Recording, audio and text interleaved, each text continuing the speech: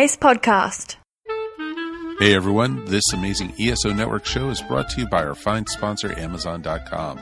Please remember to shop Amazon for all your geeky needs, no matter what time of the year it is. All you need to do is go to esopodcast.com/ESO Amazon, or click on the Amazon banner on the ESO Network webpage to go to our e-store.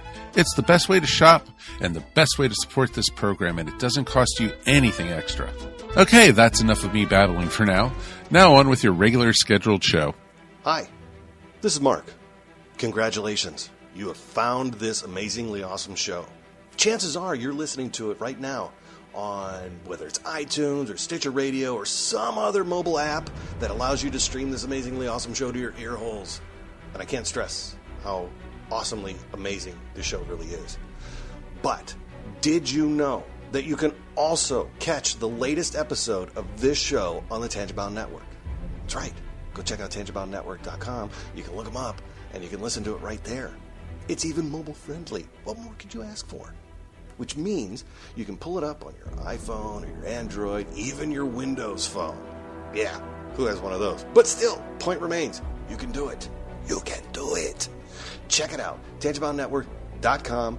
Listen to this show, the latest episode, every time. Check it out.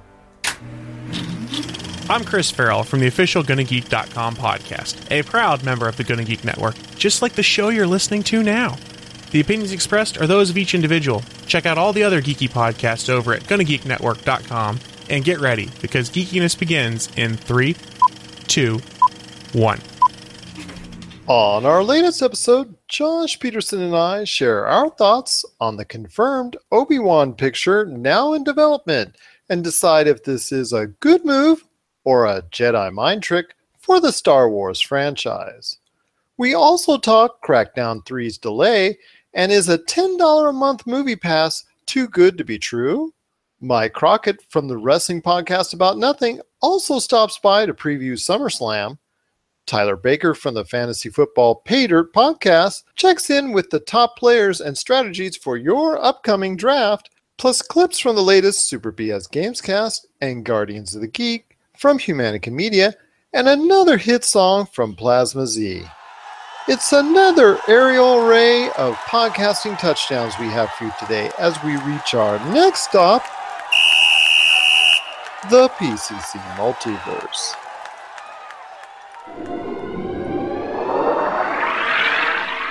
Don't be alarmed. The quasi-shimmering light before you is a trans-dimensional gateway to other worlds, other voices, other thoughts, and other realities.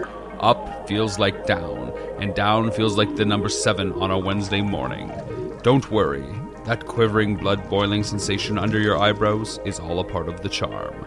Welcome to the PCC Multiverse. And we're back with the PCC Multiverse. My name is Gerald Glassford from Pop Culture Cosmos. How is everyone doing out there today? We truly appreciate you being part of the broadcast. And I'll tell you what, it's been another great week of pop culture news and information and all that fun stuff. And who better to break it down with me today than my good friend? He is the battalion chief of Humanica Media. It's Josh Peterson. How are you, my friend?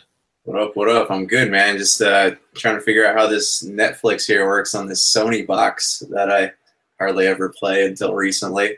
I hear you, but with Netflix, it could be changing over the course of the next couple of years with some additions and some subtractions as well. We talked about it on a previous episode, so Netflix itself is going to be changing very, very soon. And with the Defenders coming out very, very soon, at least the first 4 episodes, I'm definitely excited about watching that, so you and I can gauge exactly if the Netflix Marvel arrangement is still going to be good going forward. So that's something definitely to look forward to there. Also, something definitely good to look forward to is all the great stuff that's happening at Humanica Media, including another new arrival. So tell us what's going on with Humanica Media. Honestly, man, I don't even know anymore. There's so much stuff. I can't even keep track of it. It's not even me like going, hey, let's do this. It's just people coming up to me and saying, hey, can you do this? And I want to tell them, no, I don't have time, but I don't have the heart to do it. So I just end up with more stuff than I know what to do with. there's a new podcast out called Gardens of the Geek. It's kind of it's a revamp of an old podcast, but not really, just a rebranding or something. But yeah, so that's going to be a bi-weekly thing. It has the guy Keith from What About This is part of that, and they talk comic books and comic book movies and a lot of stuff that related to nerd geekdom, I guess would be the word for that. I guess so. See, I still have an issue with saying it. I know Salvador Villa from Mario Party Wars has no problem, putting that out there. And because remember, I'm from the old school days where being called a nerd and a geek was like really just like a slap in the face. And now everybody seems to be embracing the nerd and geek culture. Everybody wants to be a nerd or a geek, and like even people who are trying to steal our subculture from us. So this is a problem, Pretty much. But yeah, man. So I got that, and there's we're gonna record a new What About This Saturday, God willing. We have a new Topicocalypse that just got recorded, and there's gonna be a new Super BS on Mondays. The wheels are always turning, man, always turning. But you also had an interview, I think Brian did, on the Super BS Gamescast. Is that correct? Yeah, he interviewed a couple of guys from Two Raven Studios, and they created a game called Wild Heart, and it's actually I don't know if you got a chance to look at it. It's free. It's pay what you think it's worth, but it's a really cool looking game. It's I don't really know how to describe it. It's kind of the gameplay in the style of like Final Fantasy Tactics, but you play as wood creatures in the woods. So it's a pretty neat concept made by these guys who were actually made this game as a part of a college course. So you can check out the interview. It's up on podcast.com and iTunes. It's under the Super BS podcast. So definitely check that out. Those guys are really cool. And also as well, you've got the continuing playthrough from Hellblade to Senua's Sacrifice. And I know the review's coming up very, very soon. In fact, we'll actually be talking about it in detail on the Monday episode. So definitely look forward to that. And so much more. I know Conan Exiles, Fortnite. I know that's also on the docket for you as well. So definitely a lot there for you. And if you want to check out everything that's going on, check it out at Humanican Media on Facebook and Twitter. So we've got a great show for you today. Our fantasy football guru, Tyler Baker from the Fantasy Football Pay Dirt podcast, will stop by later in the program. Also as well, our good friend, Mike Crockett from the wrestling podcast About Nothing will also be showing up as well, talking about WWE SummerSlam. He's going to break it down with me also later in the episode. I'm also going to play a couple clips from the latest Humanica Media podcast, and we're also going to have a great song from Plasma Z as well. But first up, Josh, we have got to talk about the big news that came across today. It's something that we've been speculating on for quite a while, but it wasn't a 100% sure thing. But it looks like it's been confirmed by the Hollywood Reporter today, so I want to give them the props.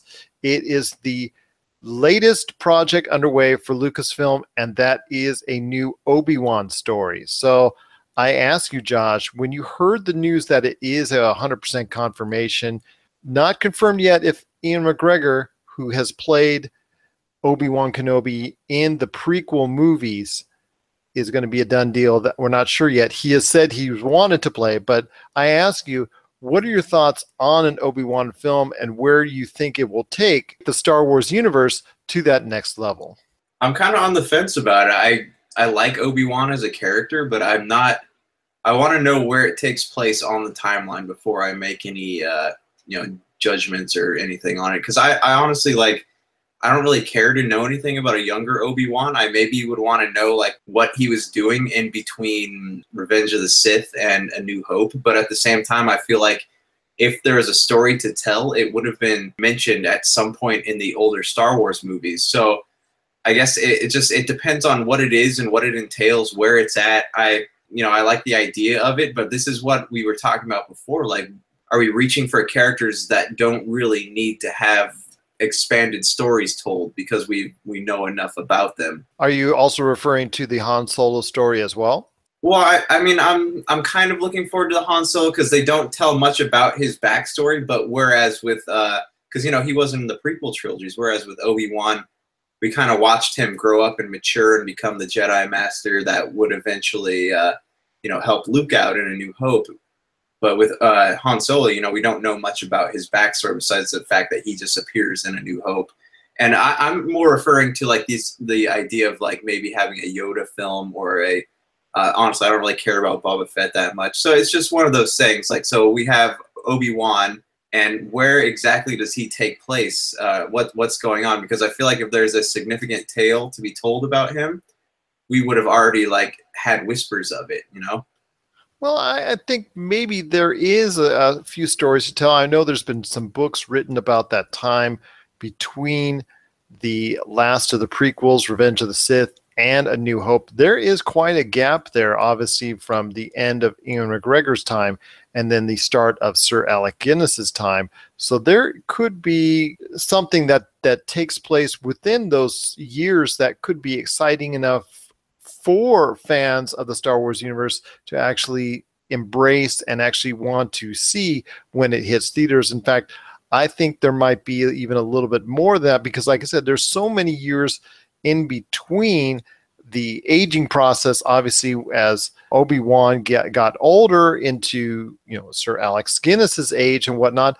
I want to know exactly what he was doing. Was there any secret missions or anything that he was dealing with Yoda or doing to try and salvage the Jedi Empire during that time frame? So it's definitely, to me, a little bit more interesting than what you have come across as saying. But I can understand your trepidation in not wanting to see this or not having the desire to see an Obi-Wan movie of this extent. And because he's been all over pretty much, 1 through 6, as far as, with even him appearing as a ghost later on in the 5th and 6th episodes. So that being the case, I still think there is a story to tell with Obi-Wan. And as far as in the future, I think Ian McGregor himself as an actor has embraced the role. They don't have Ian McGregor play Obi-Wan. I think that's definitely important if they want to bring fans back into Obi-Wan stories. They need a sense of continuity, because if they don't have Ian McGregor play him, that will be 3 different actors, and that's kind of like, we start breaking into Spider-Man territory there. What are your thoughts on the Obi-Wan film that's going to be now in production at Lucasfilm? Are you excited to hear about that news, that it's finally a done deal and it's going through that process? Or are you concerned that it's just another money grab and it's not going to turn out well? Are you excited about Ian McGregor playing the role again, or do you want somebody else to play the iconic role of Obi-Wan Kenobi? Share us your thoughts, popculturecosmos@yahoo.com. Also as well, Pop Culture Cosmos, Game Source, and Humanican Media on Facebook and Twitter as well. Well, once again, it's going to be a great episode we have for you. We've got Tyler Baker that's coming on the way right after the break, that's going to be talking about all the things fantasy football, as far as what you need to do to prepare for your draft. And then later on in the show, we've got our good friend as well, Mike Crockett from the Wrestling Podcast About Nothing, the show he does with the Kingpin, Brian Malonis. He's going to come by to break down SummerSlam and what things he's looking forward to and what things you wrestling fans should look forward to as well. Plus, also, we are going to both share our thoughts on the Nature Boy, Ric Flair. He's had health problems as late. It's been all over the news, and we're going to share our thoughts on what kind of legacy he has and what he means to this professional wrestling industry. He's going to be by later in the show to talk about that as well. So it's going to be a great episode indeed. We're looking forward to all this great stuff going on. But right now, it's another awesome song from our good friend Plasma Z. This is Level 1. And this is the PCC Multiverse.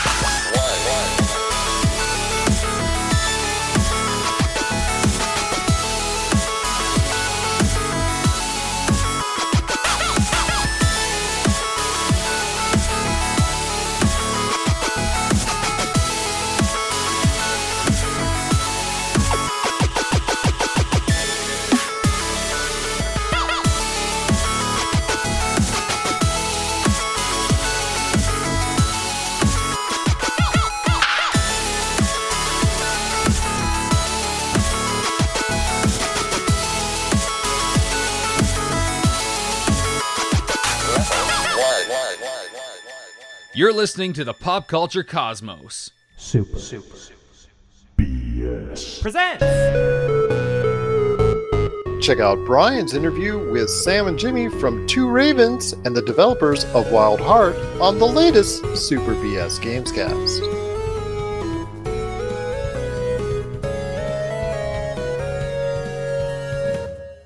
But I think the aesthetic and the tactics idea was really, really, really smart, because you guys might have gotten lost in a wave of puzzle games if you would have had that approach. But I don't know what your end game was anyways. It was kind of nice because without throwing the university lecturer under the bus, he didn't really like, one of them didn't really like Wild Heart when we pitched it to them, and the pitch was a sort of disaster. So it's kind of nice how well it's turned out after sort of being told it wasn't the right idea. Yeah, I mean it really is a cool game and idea. I am sure that's half of your guys' attention was just because people love tactics games and people love this really cool minimal art style. I mean, your artist did some incredible work. What games inspired Wild Heart? I know you mentioned Fire Emblem. Have you guys played other tactical games that you guys really like? I think it's not quite in the same realm, but we did very briefly look at the old Super Mario RPG. I love that. Yeah. That's the best.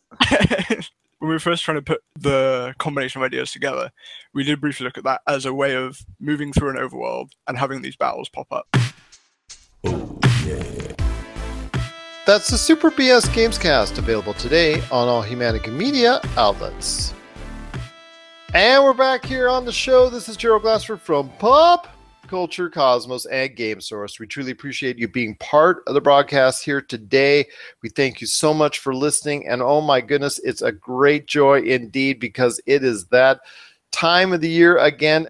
Fantasy football, it being so much part of American culture right now, and even actually around the world, is growing by leaps and bounds. I remember playing it little by little in the 90s, everybody getting together with their dollar bills and their $10 and putting together a pool and whatnot and picking the players. But fantasy football has now grown to such almost like a mega industry all of its own.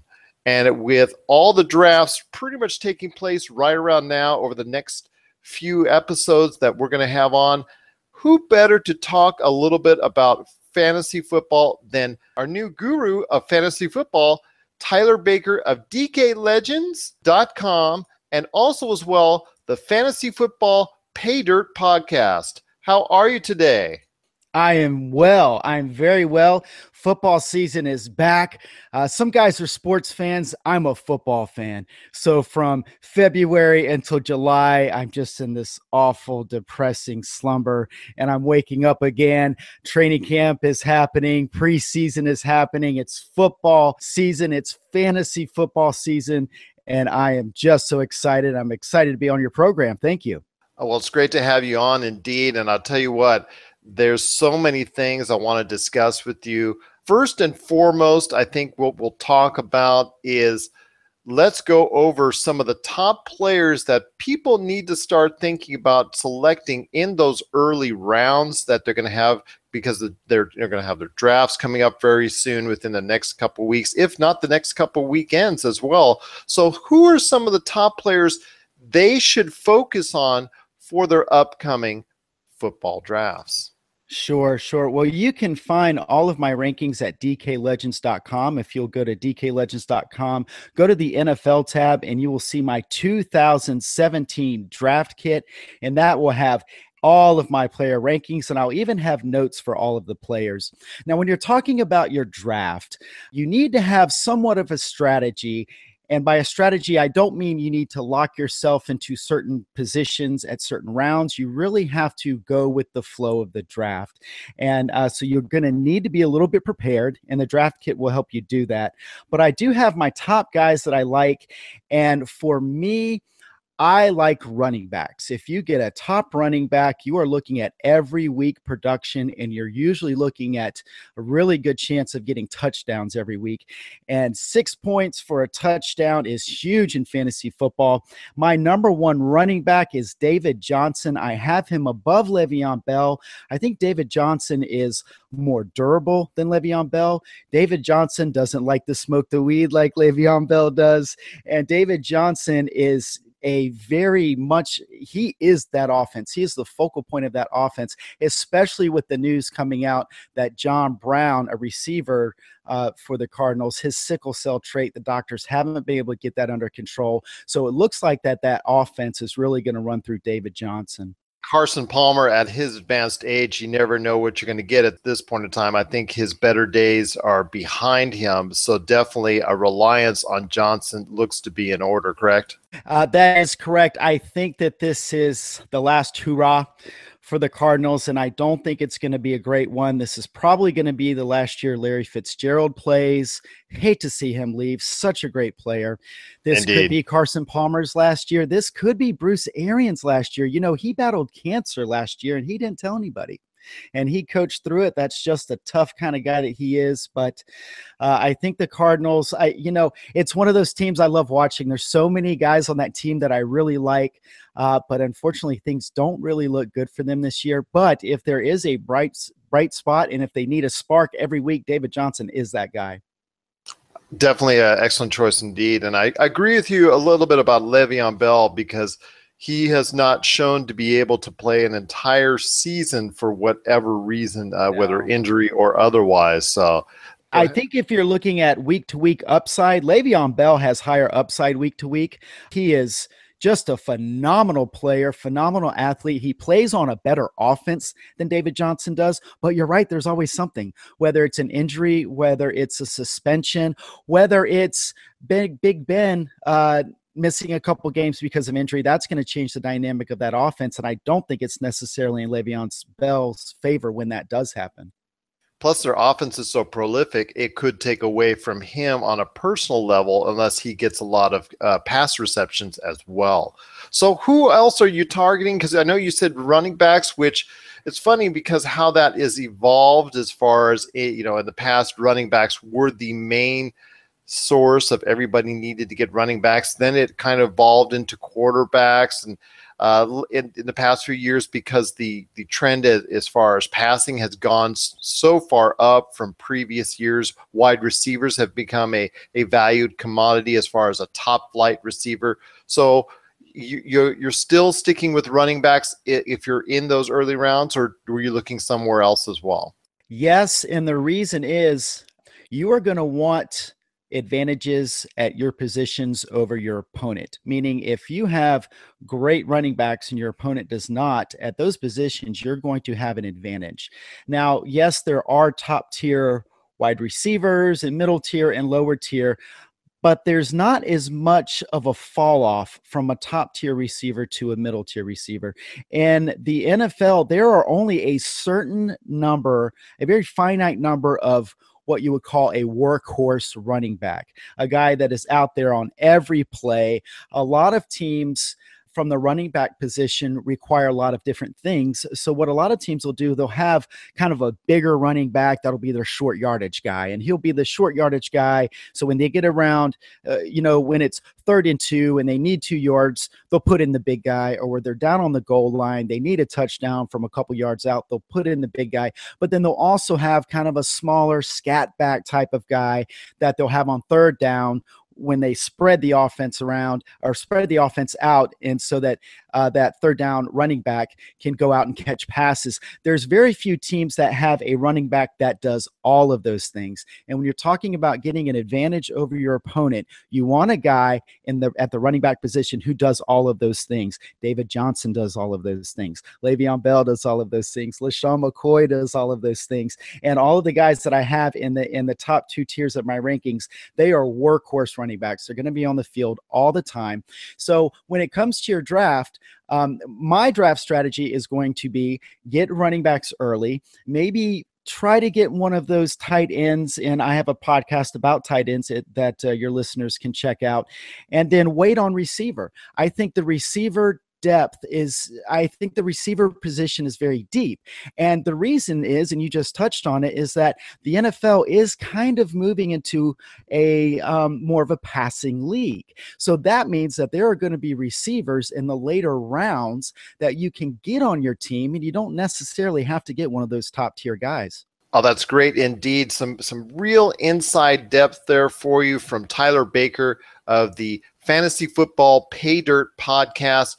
Tell you what, I'm just so stoked because I know drafts are coming right and left, whether it's Yahoo, whether it's ESPN, whether it's DraftKings, what have you, even right around the office pool and whatnot. There's a lot of fantasy football drafts going around. It's great to get that insider knowledge. And if anyone out there wants to find out more about Tyler Baker's work, check out DKLegends.com and also the Fantasy Football Pay Dirt podcast, which you can find, and it is available on iTunes and also through Libsyn, that you can also find all the channels that Libsyn sends out to, including iTunes, aka Apple Podcasts.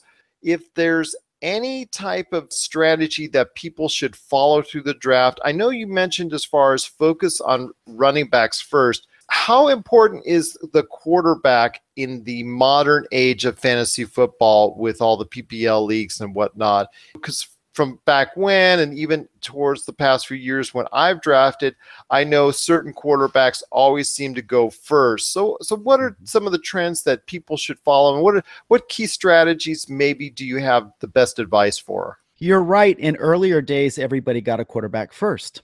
And the reason is the quarterback is going to be the position that scores the most points on your team.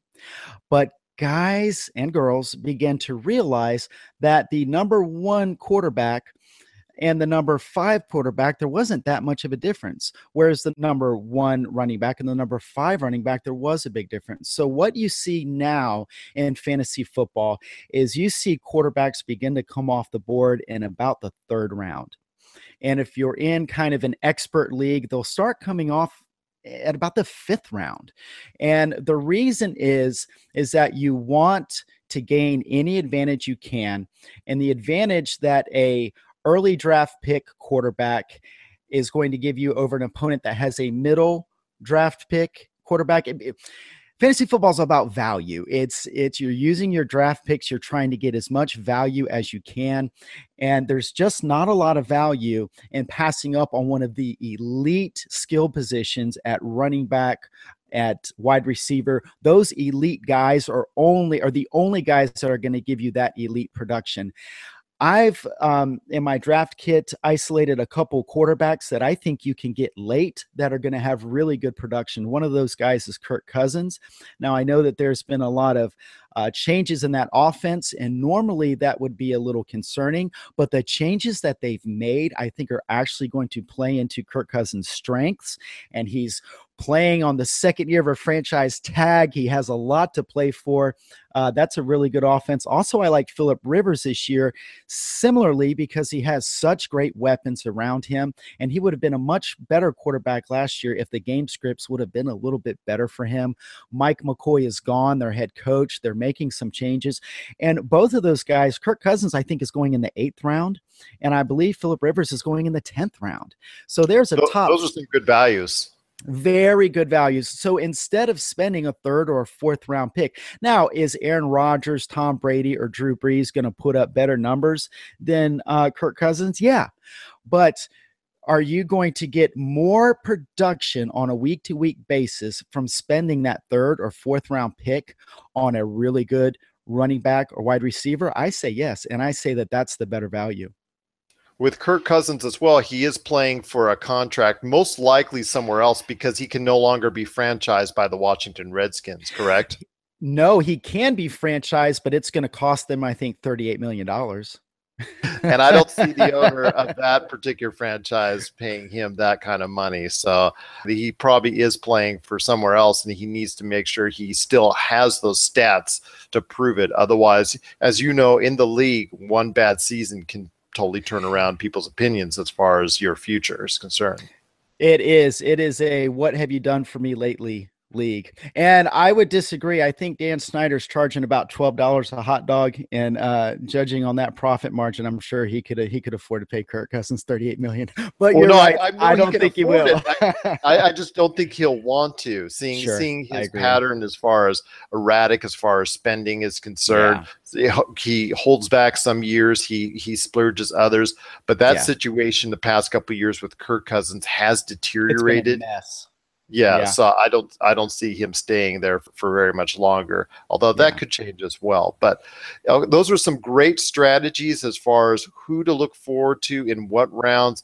Once again, it is Tyler Baker from the DKLegends.com site. You want to check out and you can download his entire draft kit, which is now available. I'm actually looking at it on the screen here. It's available at DKLegends.com, correct? I do the top 50-ish running backs, wide receivers, top 30 quarterbacks, and about the top 25 tight ends. So all of the top players are covered, and there are player notes on just about all of those guys. Now that will be updated constantly. Anything else you want to tell people exactly where they can get all your great information and also the great updates, and basically how much are you planning to update during the course of the next few weeks and also the season as well? You know, I have for years loved helping. For one, I love helping people. It's just, I love it. I love helping people. Well, I've been helping people with fantasy football for years. And this past year, I've worked for the best fantasy site in the world. And working with these professionals has really helped me learn the ins and outs of it. So with my podcast, the entire premise of my podcast, I want it to be nice, quick, and concise, and I want you to have all of the information you need to make good decisions throughout the year. Because what I've learned is you will not win or lose your league in the draft. You will lose or win your league according to how you manage your team. And that means paying attention to the waiver wire every week. That means making good trades or not making trades. It means setting your lineup to be the most efficient that it can be every single week. I think everybody in life is just looking for ways to connect, and fantasy football is a great way to connect with your coworkers, with friends, with your family. So if you're having a little trouble getting started, just let me know. I'm here to help. Well, that's awesome indeed. And definitely if you are in the realm of whether you're someone who knows fantasy football, has played many years, or even someone who's just started, definitely the Fantasy Football Pay Dirt podcast and Tyler Baker's articles on DKLegends.com is definitely the place you need to go to for all the latest information on fantasy football. Tyler, it's been great having you on today's show. We truly appreciate you being part of the PCC Multiverse. Thank you very much. And in the future, remember, you got a guy. You got a fantasy football guy now. Awesome. That's our fantasy football guru. It is Tyler Baker from DKLegends.com and also the Fantasy Football Pay Dirt podcast. And we thank him so much for being now a part of the pop culture cosmos. You got to ask yourself one question, punk. What the hell is a cigar nerd? Welcome to the Cigar Nerds Podcast. It's the only show where two guys smoke cigars and talk about nerd culture. Do you like movies, games, comics, sci-fi, pulp culture, and beer? Do you like science, nerd news, explosions for no apparent reason? Then this is the show for you. It's like being in a nerdy cigar shop, but for your ears. Check us out at cigarnerdpodcast.com. And we're back at the PCC Multiverse. My name is Gerald Glassford from Pop Culture Cosmos and Game Source. We truly appreciate you being part of the broadcast here today. Before we go into Crackdown 3 and all the issues there, let me just make sure everybody knows out there on Monday night, it is the #1 show 6 months in a row on the Podcast Radio Network. It is the Pop Culture Cosmos Show. It's available at 10:30 p.m. Eastern, 7:30 p.m. Pacific on the Podcast Radio Network. It's also available on iTunes, aka Apple Podcasts, TuneIn, Ace Podcast Network, Overcast.fm, Player.fm, Google Play, Stitcher Radio, Podcast.com, Mixcloud, the ESO Network, the Tangibound Network, the Gonna Geek Network, Cast Crunch, Social Podcasts, and our home site, popculturecosmos.wordpress.com. Also as well on Tuesday, 7 p.m. Eastern, 4 p.m. Pacific. It's one of the fastest rising shows on the Podcast Radio Network. It's Attack of the Humanikins. There's a lot of exclusive content specifically for that show, so you got to check it out. Attack of the Humanikins on the Podcast Radio Network, 7 p.m. Eastern, 4 p.m. Pacific. So check that out as well. Josh, I'll tell you what, this is something I guess a lot of people in the industry kind of foresaw this and kind of saw this coming. That was the delay by Microsoft for Crackdown 3, which has been in development for a little while now. It was going to be releasing side by side with the launch of the Xbox One X, but unfortunately, it has been delayed to 2018 with no specific time frame mentioned, just 2018. But I ask you, Josh, what do you think is going on with Microsoft when they delayed Crackdown 3?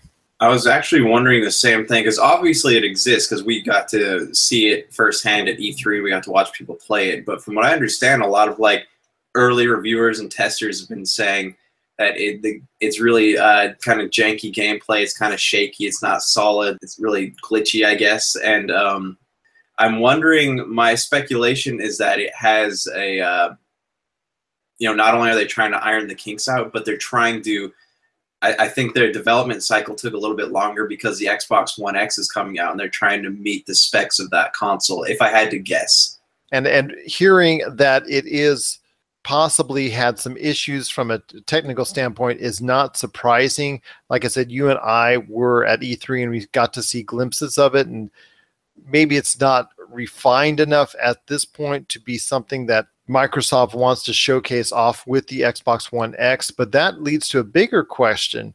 What really is going to be the go-to game to get for the Xbox One X when it gets released? Because there's no game being shipped alongside with it. The closest would be the new Middle-earth Shadows of War. That would be the closest thing to it, and then maybe you could say the new Forza that's going to come out. But that comes out before the actual system comes out. So does Microsoft now have an issue if there's no game that's going to be released side by side with the actual launch of the Xbox One X? See, I don't know, because I know a lot of people, the excitement revolving around the Xbox One X is being able to play a lot of games they already have in native 4K, but it's there aren't any launch titles. You're right, so that's definitely interesting. But the thing is, like, I want to see how many people actually go out and buy this at first, because 4K tech, as far as like TVs go, like, it's relatively new and not a lot of people have it. So you know how it took a long time for people to get Blu-ray and kind of catch up with all that? I think that's going to be a definite speed bump for this new Xbox as far as that goes. But we'll just have to wait and see. I know eventually they will get there, but by this time, who's to say that like PlayStation or even the Nintendo Switch won't catch up to what is going on in the current technology cycle. What are your thoughts on Crackdown 3's delay and also the Xbox One X coming out later this year? Share us your thoughts, popculturecosmos@yahoo.com. Also as well, Humanican Media, Game Source, and Pop Culture Cosmos on Facebook and Twitter as well. When we come back, after playing another great Humanican Media clip from one of their podcasts, we're going to come back with our good friend. It is Mike Crockett from the Wrestling Podcast About Nothing. He's going to break down SummerSlam with me right here on the PCC Multiverse. Check out the show that's all things nerdy, as Guardians of the Geek is now on the air. And I mean, you go back to like the original Batman in the 60s, which was great, but like it was a different type. You know what I mean? It's like it's a single episode. It's just like a madcap. It's just a fun romp. And but then you have the Netflix ones that are a little bit different. So I've enjoyed them. I'm curious what capacity he's going to be in it, though. I mean, if he's going to be it for the whole run, is he just like this kind of flashback, like dark figure That's what I'm for thinking. Jessica Jones? Like, I'm curious what capacity. Yeah, because it does say here, I'm just reading it, and we were talking about this right before we started recording, that she did kill him at the end. Yeah. So I wonder what will happen, if it'll be in flashbacks, Dead. or if it'll be, if as it is with all comic books, he's not dead, because they're never dead. That's Guardians of the Geek, available today on all Humanica Media outlets. And we're back with the show. My name is Gerald Glassford from Pop Culture Cosmos and Game Source. We truly appreciate you being part of the broadcast here today. And, well, it's that time of the year for the WWE. It is one of their biggest and always one of their best shows of the year. It's SummerSlam, and this year is SummerSlam 2017. It's got a great card lined up. And who better to talk about professional wrestling than, well, a man who actually recently returned to the ring to deal out some justice to some other individuals who might not have been very fair in the ring themselves.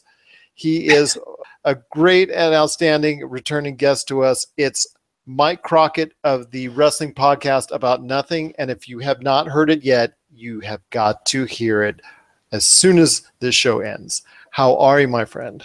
Very good, Gerald. Thank you very much for having me back. It's great to be here as always. Oh, thank you as well. And you know, that troublemaker I was talking about, that if you don't know Mike Crockett's background, he was a referee on the independent scene and actually returned to the ring to handle a certain troublemaker that I think I know as well, if you want to go ahead and elaborate a little bit more. Yes, this guy, I've had issues with them for many years, in various different forms and fashions. It is my co-host on the Wrestling Podcast About Nothing, the Kingpin, Brian Malonis. He's been with you, with both of us, of course, a couple times here on Pop Culture Cosmos and the PCC Multiverse, but he's been getting out of line in the podcast, and he's been getting out of line in the ring. So I figure, why not go back in the ring and just make sure that everything is on the straight and narrow with this guy. And he did all right for the most part, but, you know, he still tried to get his jabs in. But, you know, I'm the authority in there. I'm the referee. So what I say goes. Oh, that's awesome. As long as he didn't try to hit you with a chair. He did not. Not this time, anyway. Not this time. Before I want to get into SummerSlam 2017, unfortunately, some real tragic news has hit the professional wrestling industry in recent days, and that is the continuing health issues for what I would call the quintessential wrestler. And probably if you were to take a Wikipedia or an encyclopedia and just turn to the page and what is the description of a professional wrestler, my definition would have a picture of Ric Flair. Appreciate and respect his work tremendously as one of the all-time greats, if not the greatest. You know, obviously, that's always up for debate. But Mike, I want to know what kind of influence does, you know, obviously someone that's even closer to the ring than I am. What does Ric Flair's legacy mean to the entire industry as a whole, in your opinion? You know, back in the 1980s, Gerald, it was Hogan or Flair. That was you look at the wrestling magazines, you go to the newsstands, you see the magazines. It was always the dream match was Hulk Hogan versus Ric Flair. Those are the two big names. Of course, Hogan was up north in the WWF, and Flair was down south for the NWA. So, I mean, they were basically neck and neck for, you know, who was the most influential guy in wrestling at that time. And he's just continued. He's had a long career. Of course, he retired at WrestleMania a bunch of years back against Shawn Michaels, but he is a quintessential professional wrestler. And just the stuff that we've been hearing the past week now has been really tough to hear. It started with, it was a routine, and then it became, he had heart issues, and at one point there was a surgery, and he came out of the surgery, I believe it was Monday, and he came out of the surgery and he was resting. But I mean, we're hearing tonight, and this is airing on Friday, but this is a couple of days prior to that. We're hearing, the latest I'm hearing, he's still in critical condition. He's not out of the woods yet. And just the outpouring of affection you see online, on Twitter and stuff like that. I mean, if you want to know, Gerald, what people think where Ric Flair stands in the pro wrestling world, just go to the biggest names in professional wrestling. Everyone on Twitter just giving their well wishes and their prayers and thoughts with Ric Flair at this time because, yeah, he is one of the most influential professional wrestlers of all time. And, I mean, hopefully he pulls through this thing. I mean, it just still sounds like a dire situation, and that's terrible to hear. And hopefully he comes out of this and we can see him strutting around again. I hope so as well. He was at one time put in a medically induced coma, and anytime that happens, that's some really scary stuff. He's got so much support from around the world.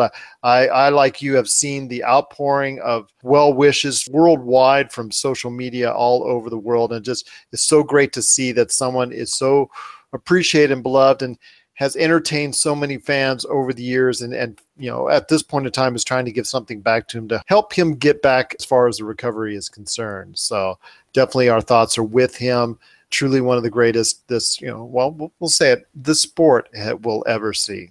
As the old saying goes, the show must continue and the show must go on. And with that, there is SummerSlam coming up this weekend on the WWE Network. And I'll tell you what, like I said, it's shaping up as a very, very promising show. Whether or not it comes off in execution, we'll have to wait and see. You've heard the lineup. Mike, what stands out to you the most as being the match to watch this coming Sunday? Well, first of all, AJ Styles versus Kevin Owens, and that's one of the matches that I'm looking forward to. And hopefully they get some time. And, you know, you look at the lineup, I see the lineup I'm seeing here as 12 matches on it. But at the same point, this show is going to be 4 hours long. It's starting at 7 p.m. Eastern, not 8 p.m. And plus there is a 2-hour pre-show. So strap in, sit down, get your drinks and beverages, your popcorn. It's going to be a long night. I'll say this, Mike. Though for those calling for a smaller time period after WrestleMania, I don't think WWE has really learned its lesson in that regards. But then again, they need to fill programming for the network, correct? Yes, yeah. They think more is better, and so I mean it's still the same $9.99 a month. So what can you say about that, really? But AJ Styles versus Kevin Owens. That's one of the. Back to your question, that's one of the ones that I'm looking forward to. The Jinder Mahal Shinsuke Nakamura match. It's very interesting because the Jinder Mahal experiment here has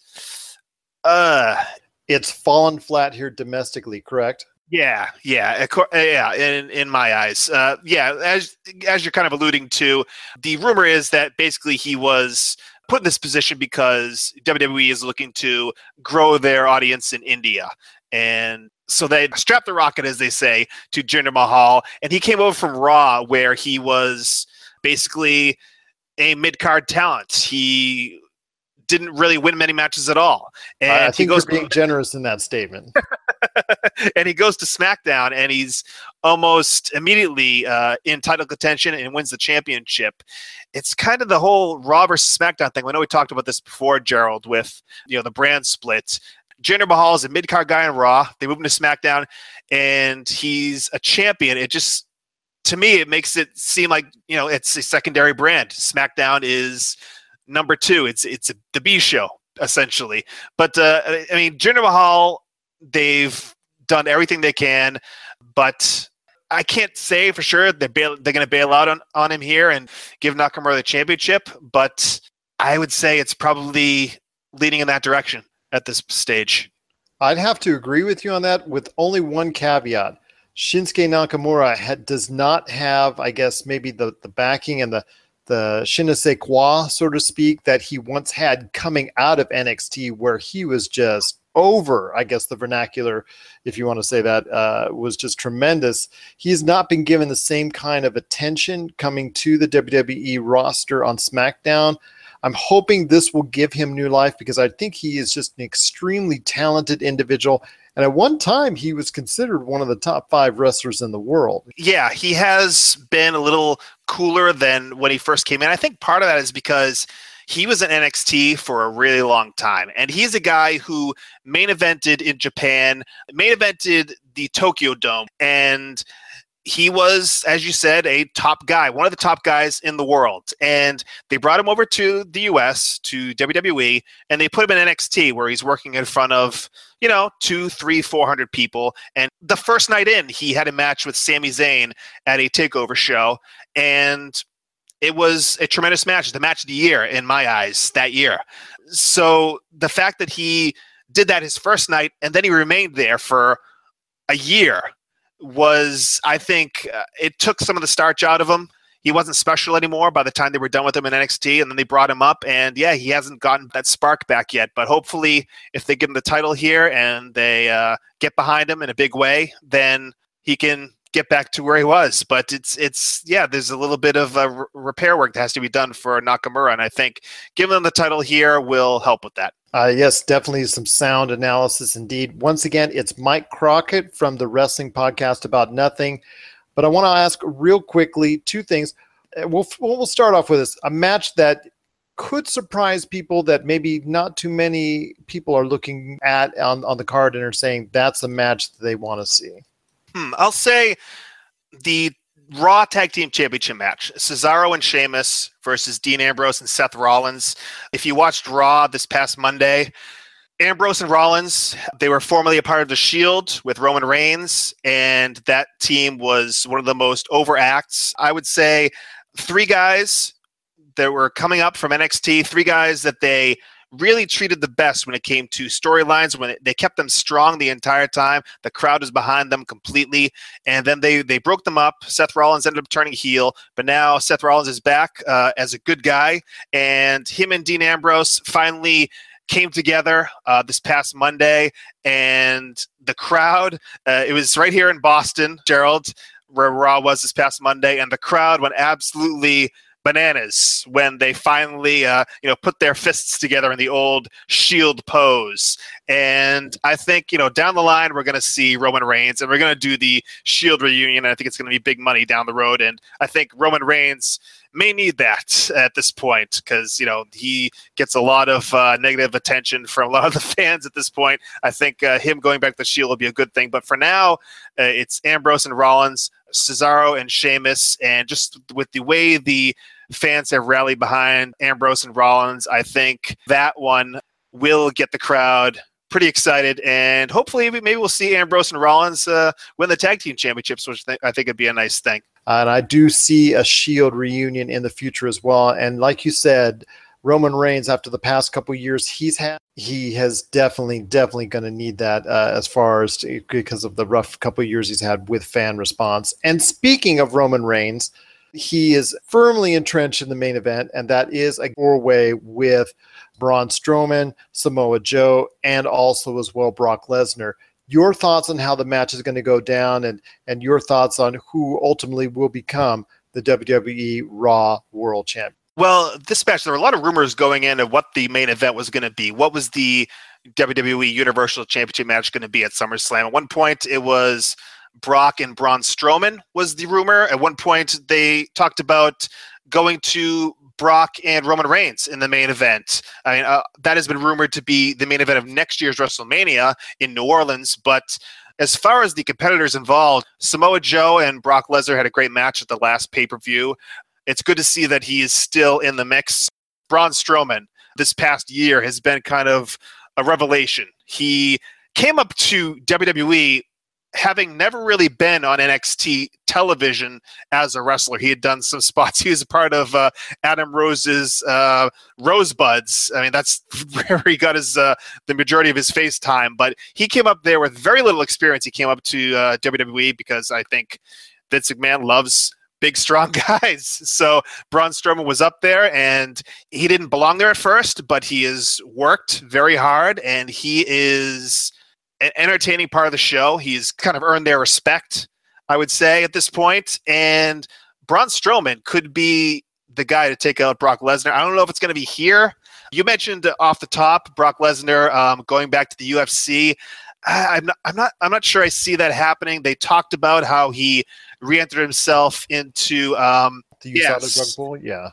Yeah, but there's still some sort of grace period for Brock to be able to go back to UFC, and I don't think that's happening just yet. He is under contract till WrestleMania. I think he's going to see that contract through. So I think he may retain here, Brock Lesnar, but Braun Strowman probably has the best shot out of the three of them, out of Braun, Samoa Joe, and Roman Reigns, of taking the championship, if anyone was to take the championship this Sunday at SummerSlam. I agree with you because I think Braun Strowman still, even with his injury, has come back and actually still very strong in the fans' eyes. And if anybody is going to take the title, it could possibly be that. And it may be due to someone else getting the loss, and somehow Brock Lesnar is maybe just shaded out of the title picture, so to speak. Right. So it gives him impetus to go ahead and go be the challenger once again. He does have to wait, I believe, a year because of the USADA drug testing rules, because of what he did last time in his last MMA bout where he failed a drug test. But I know there is heavy interest for him and a John Jones fight somewhere in the future. So if that's the case, definitely something to look forward to as we head towards the big night, SummerSlam, this Sunday. Just looking forward to it indeed. And well, I'll tell you what, Mike, I just truly appreciate you being on the show. And I want to make sure everyone out there knows more about the Wrestling Podcast About Nothing. And who better to explain it than the man himself, the host, along with the Kingpin, Brian Malonis. It's Mike Crockett, and just let everyone know out there how they can best get a hold of you guys and listen to your great show. Of course, thanks very much, Gerald. So we do 2 podcasts a week. We do Mondays.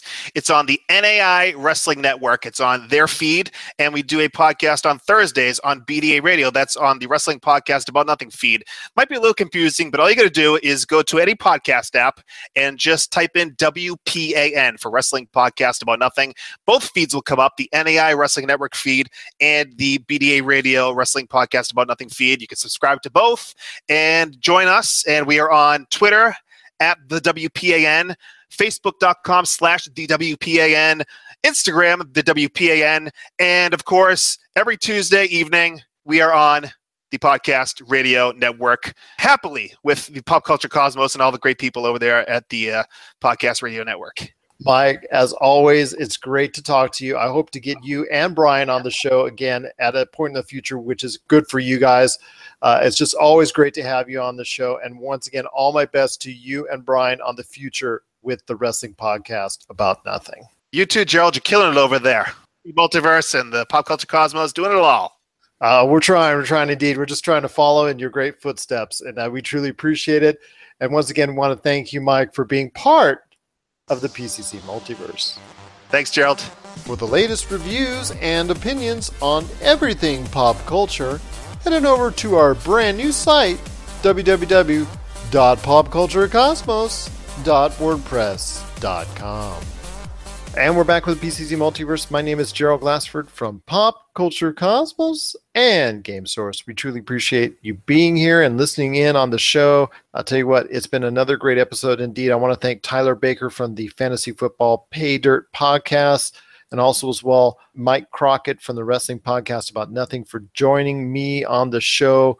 So Josh, I know it's been the talk of the actual movie industry this past few days before the Obi-Wan film confirmation came up, and that was the operation which is called MoviePass. They recently made a reduction in price.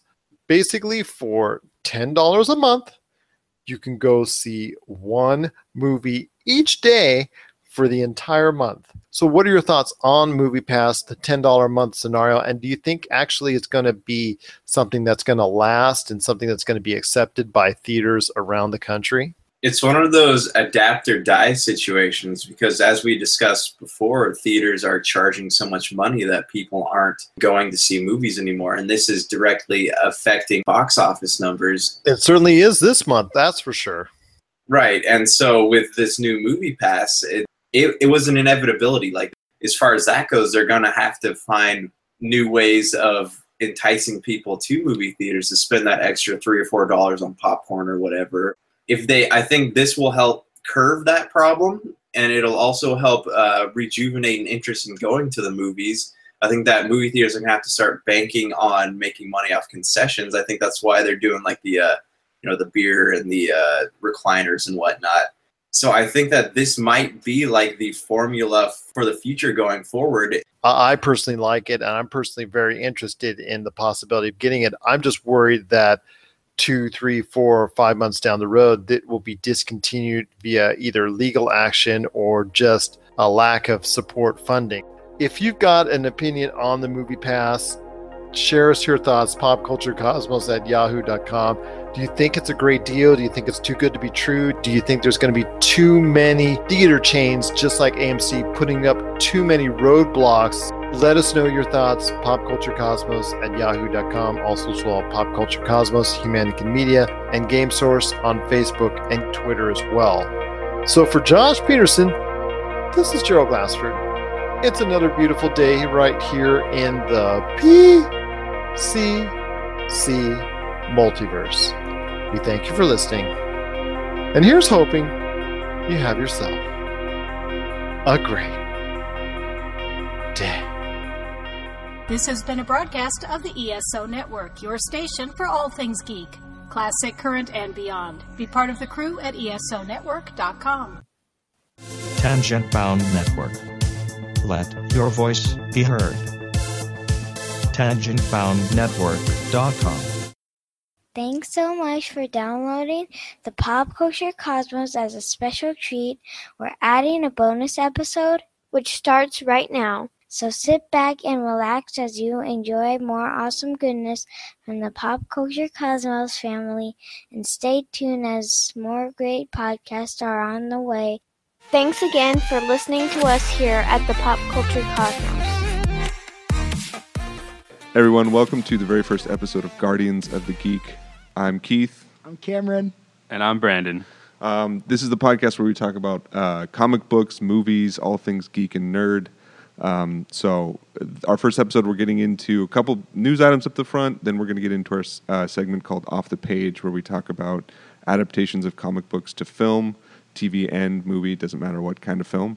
And then at the end, we do a top 5 segment. So we're really excited about this podcast. You guys want to add anything? Literally so happy to be here. We're waiting for this for a long time. It's a long time coming. It's going to be great. All right, ringing endorsements from both of you. All right, welcome to the episode. I hope you guys enjoy. If you're tired of sifting through flea markets for rare and unique games, we can help. Retro City Games in Henderson, Nevada, only 5 minutes from the Las Vegas Strip, has all your favorite gaming staples, classics, and a wide selection of rare games with new stuff always appearing on our shelves. Come in and chat with Nicole or Doug about your love of games and watch as they help you complete your collection or find your childhood favorite. And don't forget, Retro City Games loves trade-ins. So if you have any Nintendo, Super Nintendo, Sega, Xbox, PlayStation, or even PC games, come in and visit Retro City Games today. Welcome to the new metropolis of gaming, Retro City Games.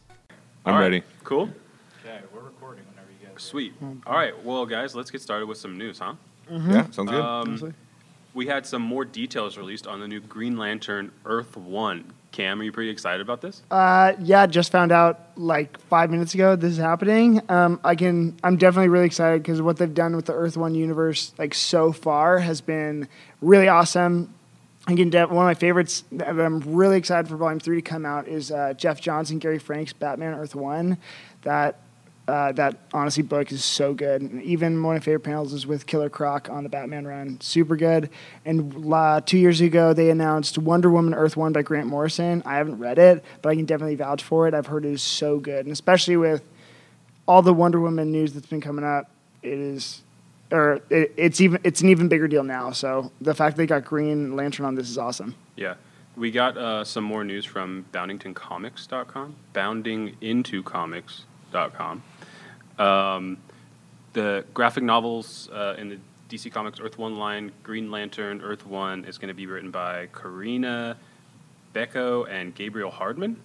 They said the book will see Hal Jordan revamped as a scientist and astronaut who finds a power ring and sets off to restore the Green Lantern Corps, which were long ago extinguished by the Manhunters.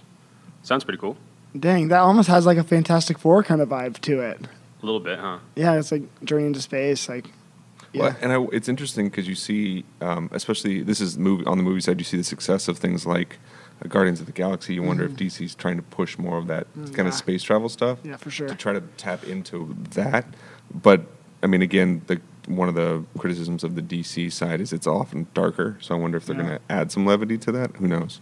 And honestly, it's always a big hard sell on the Cosmic E books. I think that's why Doctor Strange was such kind of a surprise success. And that's kind of where Fantastic Four, the Josh Trank version, kind of fell short, is because they pushed too hard on interdimensional kind of stuff, and so it's really. And the third act was awful. Like I was looking at one of the favorite podcasts, and they said they walked out, and I was like, oh my god. Well, Brandon and I saw it together, and we kind of looked over at each other as soon as like it seemed like it was ending. We just kind of looked at each other like, "That's it." I was like, that was Like Miles Teller, I'm a huge fan of too. I know, so I'm me too. really like, and Michael B. Jordan, and Kate, literally cast was on point, and sad. That happened. Yeah. R.I.P. For people that that don't way, know, one quick. That was actually Bleeding Cool, not Bounding into Comics. Oh, got it. Sorry. We just want to make sure we attribute it right. Source. So Bleeding Cool was the source for the Green Lantern stuff. But for people that don't know, what's the premise of Earth One storylines? Very similar to the Ultimate Marvel Universe. It's a revamp, a more modern take, and they changed several aspects of the characters. And they're not fundamental aspects, but you find them to be bigger, more interesting storytelling points. Like from the Batman one, it starts off, and one of the biggest points that Jeff Johns and Gary Frank make is that his cowl, it's his eyes are wider. And they show his eyes so you can see more emotion, which is really interesting because usually with Batman you just get the white triangles, and they really go out of their way not to do that. Another example is this is where the first time I think you see Alfred not as the butler, he was a personal security guard for the Waynes, and that's the man who ends up raising Bruce. And so he's way more of a brute, which is pretty interesting. You see a lot more interesting storytellings. Killer Croc, in one of his moments, becomes he's literally an urban myth who's afraid of Batman. He's like, I just want people to leave me alone. Like I'm doing my own thing. And so there's also a great panel where Commissioner Gordon, like Batman's terrible at his job, unlike the Frank Miller Year One Batman, where he's just in the midst of it and has it all figured out. Batman's stumbling, and there's a great panel where Commissioner Gordon says, "You're stepping on evidence," and then Batman's like, sorry. And then Commissioner Gordon says, you're not much of a detective, are you? And so... Wait, so you said it doesn't change a fundamental aspect, but isn't one of the original fundamental aspects is he's the greatest detective in the world? Yeah. Well, I said it doesn't change like super fundamental. Like Alfred being the butler then to a bodyguard makes sense. But then you find out later that they do become more fundamental. Because you're right. Batman way more along the lines like stumbles upon... his cases than he does like research and detect them. So he's less of a Sherlock Holmes type in this one. Yeah. He'll become a better detective, but he's not starting out that way. It's a journey. Yeah. It's really good. And then Wonder Woman, I honestly couldn't even tell you the Grant Morrison changes, but Grant Morrison is wild. So well, the other thing I'm noticing here on the article for the Green Lantern Earth one is that it seems like there's going to be a little bit more interaction with the Manhunters. So I wonder if Martian Manhunter will become a bigger... Manhunters are a little different than Martian Manhunter. He's from Mars, but as far as I can recall, because I haven't read the Jeff Johns run, and his run on Green Lantern really sealed him as one of the best writers DC has. The Manhunters are they have white faces and red bodies. They're kind of weird looking, and I really have not read too much Green Lantern. Okay. So Martian Manhunters... Sorry, for all of you who are screaming into your phone or whatever. Brandon and I are less well versed on comics than Cameron. We're not human encyclopedias like Cameron. Yeah. They also have girlfriends, so wives. We actually have wives. We have wives. Yeah. Case in point. But if you want to talk about Green Arrow, I'll let your boy. Okay? All right. Well, moving on. We had an announcement this week that David Tennant is going to appear in season 2 of Jessica Jones. I'm actually really excited about this. I love David Tennant as an actor. His Doctor Who was amazing. And going a little on the nerdier, my area of nerdy, he was a great Hamlet. So I'm excited about this. Yes. And his character in the first episode of Jessica Jones Like every time I was watching it and he was in the scene or in the episode, I was just like I had anxiety because you knew like what he would do is just so messed up. Especially with like the amazing part with that season was it was like episode 4 or like mid-season where she captures him, puts him in the cage, and you really start to feel bad for him, which is a tone with a villain that I think is so unique in that show, but also in the comic book culture where it's like, oh my gosh, she's treating this dude like an animal. Right. And it is in response to how obviously everything they went through, but it was just that's how well he did, and that's how well he sold the character. Yeah. And I'm trying to think. It's been a while since I've watched it, but they did some backstory on him that I felt like humanized him a little bit more until the end of the twist where I don't know. It's really tough to get a read on his character because he can manipulate. Yeah. You know what I mean? Like you do feel sympathy, but then you're like, did he just make all that up? 100%. So I'm excited about that. And I'm really not even well versed on the Purple Man, who is just who he was. Right. So. I'm not either. This is the one. We'll talk about this a little bit later, but the whole Defenders run where we're leading up to it, like, have been great. But this is the one that was I thought it was just excellent. Jessica Jones, because of its, it didn't fall into the traditional like superhero trope a lot of the ways. Like it, obviously dealt with some pretty tough issues, but it was written like a real TV show. You know what I mean? Like, and that's what I've liked about the Netflix series is that they're written more as real TV shows, less as like each episode. And I mean, you go back to like the original Batman in the 60s, which was great, but like it was a different type. You know what I mean? It's like it's a single episode. It's just like a madcap. It's just a fun romp. And then you have the Netflix ones that are a little bit different. So I've enjoyed them. I'm curious what capacity he's going to be in it, though. I mean, if he's going to be it for the whole run, is he just like this kind of flashback, like dark figure for Jessica Jones? Like, I'm curious what capacity. Yeah, because it does say here, I'm just reading it, and we were talking about this right before we started recording, that he was, she did kill him at the end. Yeah. So I wonder what will happen, if it'll be in flashbacks, or if it'll be, as it is with all comic books, he's not dead, because they're never dead. Yeah. Right, honestly. Well, yes and no, because you mean with what you're saying about that show, I think is so accurate too, and the fact that it's not your normal superhero show. It's really on the more side of hard-boiled detective, right? And the whole Alias investigations thing. It's really cool that they've done with her. And Purple Man was actually a character who gained way more credibility as he moved on, because he was I think within the first 5 issues of Daredevil was his first appearance, and.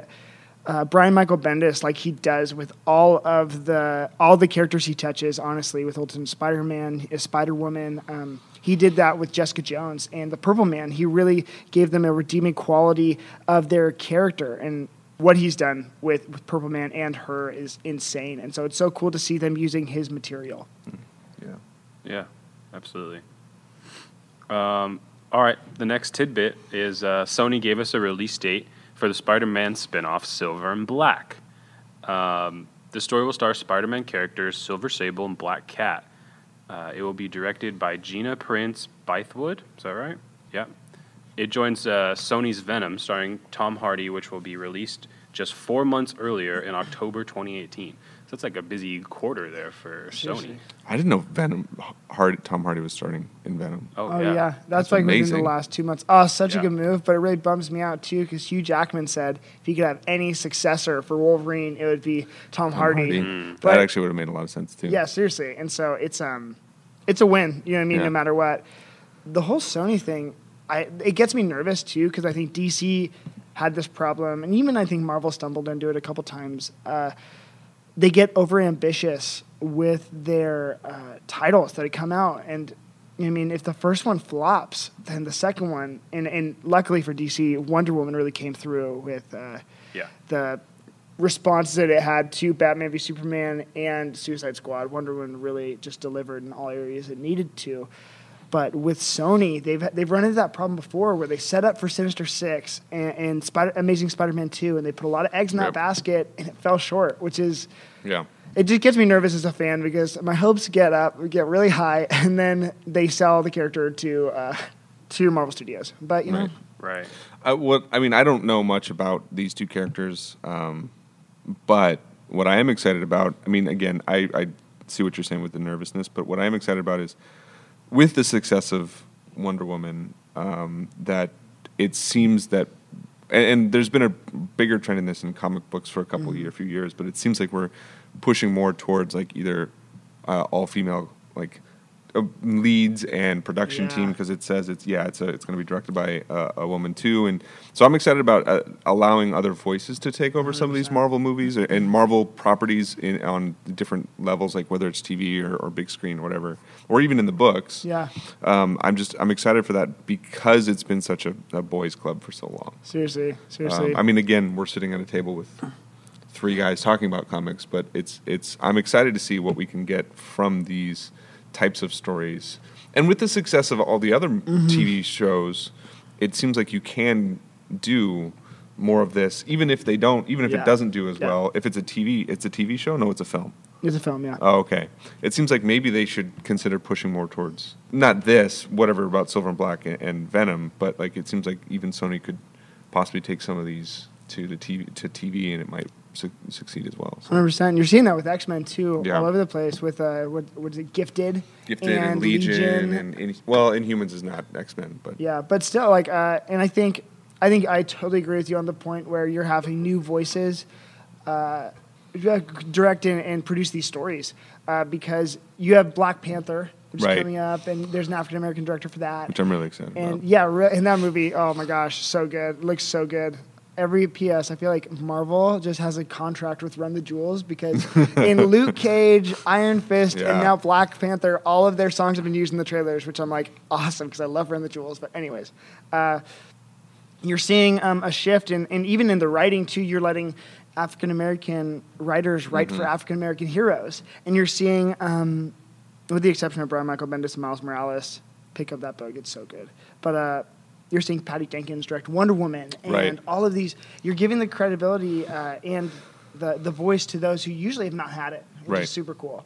Which is funny, and we'll probably talk about this on other episodes. And Cameron, I know you and I have talked about this before in the past, but about how comics pretty quickly became a place for that, for voices to come through, and especially if you want to look at historically, especially in the sort of the reboot of the X-Men, 100%. The second original, like the original team and then the second team, where you have people like Storm and Colossus and Wolverine and all those guys that are all like international and people of color and women and men and like all the different sort of variations you can have. So we see that, and that's comic books have become that way. And there's obviously this tension between the reading audience and the people who produce them, which again we'll get into in future episodes. But I'm excited that the sort of the Hollywood versions of these are starting to embrace that history. And especially with I love the fact that we're getting a silver and black, a silver sable and black cat, which is we also have to pay attention to the comic book platinum age we are living in, where we never thought we'd see these characters in film at all. Right. Yeah. I mean, nobody was really asking for this, right? Like aside from Cameron. Well, no, it's not. No, I would say that these are probably not ones that people are like aware of, or like, saying like, oh, we need this one. But I'm glad that the I mean, again, whatever reservations we have about Sony, I'm glad that they're willing to take the risk. Oh, for sure. They only have so many characters that Sony themselves can pull from. Right, because they only have so many. They only have so many properties. All the Spider-Man characters. They have the Spider-Man and then the X-Men, right? No, that's Fox. That's Fox. Fox. But the cool part about Sony is that with these characters, it's like now, because this is the thing too. The Guardians of the Galaxy movie that we saw, that team was created in Annihilation Conquest in 2008. Like the Groot, Rocket Raccoon, Star-Lord, Gamora team that we saw in that movie, all of those were started in 2008. And even Miles Morales, who had a callback in Spider-Man Homecoming, he started in 2008. So these are characters that we didn't even know we'd like. And now we're seeing them. And like, how many people went up to you guys or told you, oh, I knew nothing about Wonder Woman until that movie, but now I'm hearing people say, oh, she's my person. And I'm like, ooh. Yeah, that's a good point. It's cool to see these voices being shared. And now, like, it's also letting people, audience members who have no idea about comics, into our world and why we find these characters so special. Like Harley Quinn last year was the #1 Halloween costume of any, which is just like, oh my gosh. Right. I mean, that's, again, there's certainly a broader trend in the last decade of nerd and geek culture becoming certainly more popular, where it's almost to the point where it's become the popular culture. I mean, I know it's always been pop culture, but it's now like the dominant pop culture. Comic books and you know, even with the revival of things like Star Wars and all these other, and the Star Trek movies and all that, where we're seeing some ones that our parents back in the day, if you liked them, you were sort of on the fringe. And now it's almost the opposite, where if you don't like them, you're kind of on the fringe. Right? Seriously. But I mean, even the idea of the minor character, the slightly less well-known character, has been sort of the foundation of the Marvel Cinematic Universe, because it really launched with Iron Man. Yeah. And it's not that Iron Man wasn't he was more of a second, I would say probably a second tier of the Marvel Universe. I mean, I always loved Iron Man, but even that, like, and that was obviously on the power of Robert Downey Jr.'s performance. For sure. But this idea that it kind of kicked off with that. So I'm glad that that's been the trend, and hopefully it continues to be the trend going forward. 100%. Because nobody was comparing, or at least I don't recall. I was in 8th grade when that first movie came out, but I never recall anyone. I was a year out of college by the time that movie came out, so that tells you that. But I don't ever remember hearing conversations comparing Iron Man to Batman before that movie came out. And so obviously you're totally right and all that. Yeah. All right. Well, that's it for news. So let's I want to move on to this week's edition of Off the Page.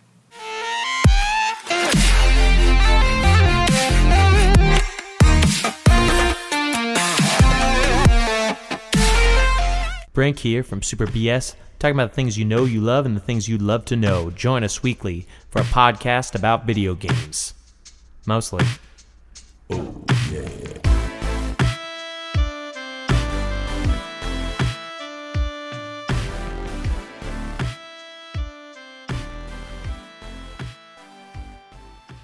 All right, welcome back. We are going to start our segment Off the Page.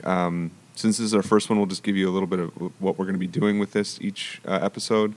Every episode, we're going to take an upcoming or a just released, film or TV version of a comic book, and we're going to talk about how it was adapted and what we thought about its sort of the film or the TV show or whatever.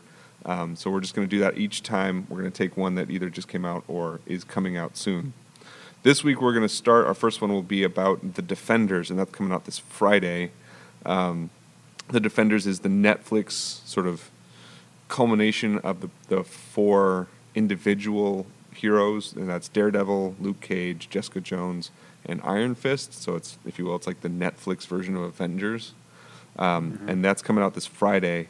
And so I think all of us have been keeping track of those. We've been watching the Netflix shows. We've enjoyed them, but we just kind of want to talk about each one of we'll talk about the past seasons and what we are anticipating, what we're looking forward to for the upcoming series. So I think we'll start with let's each go around and just say what was of the Defenders leading up series seasons, what was our favorite superhero or what was our favorite season.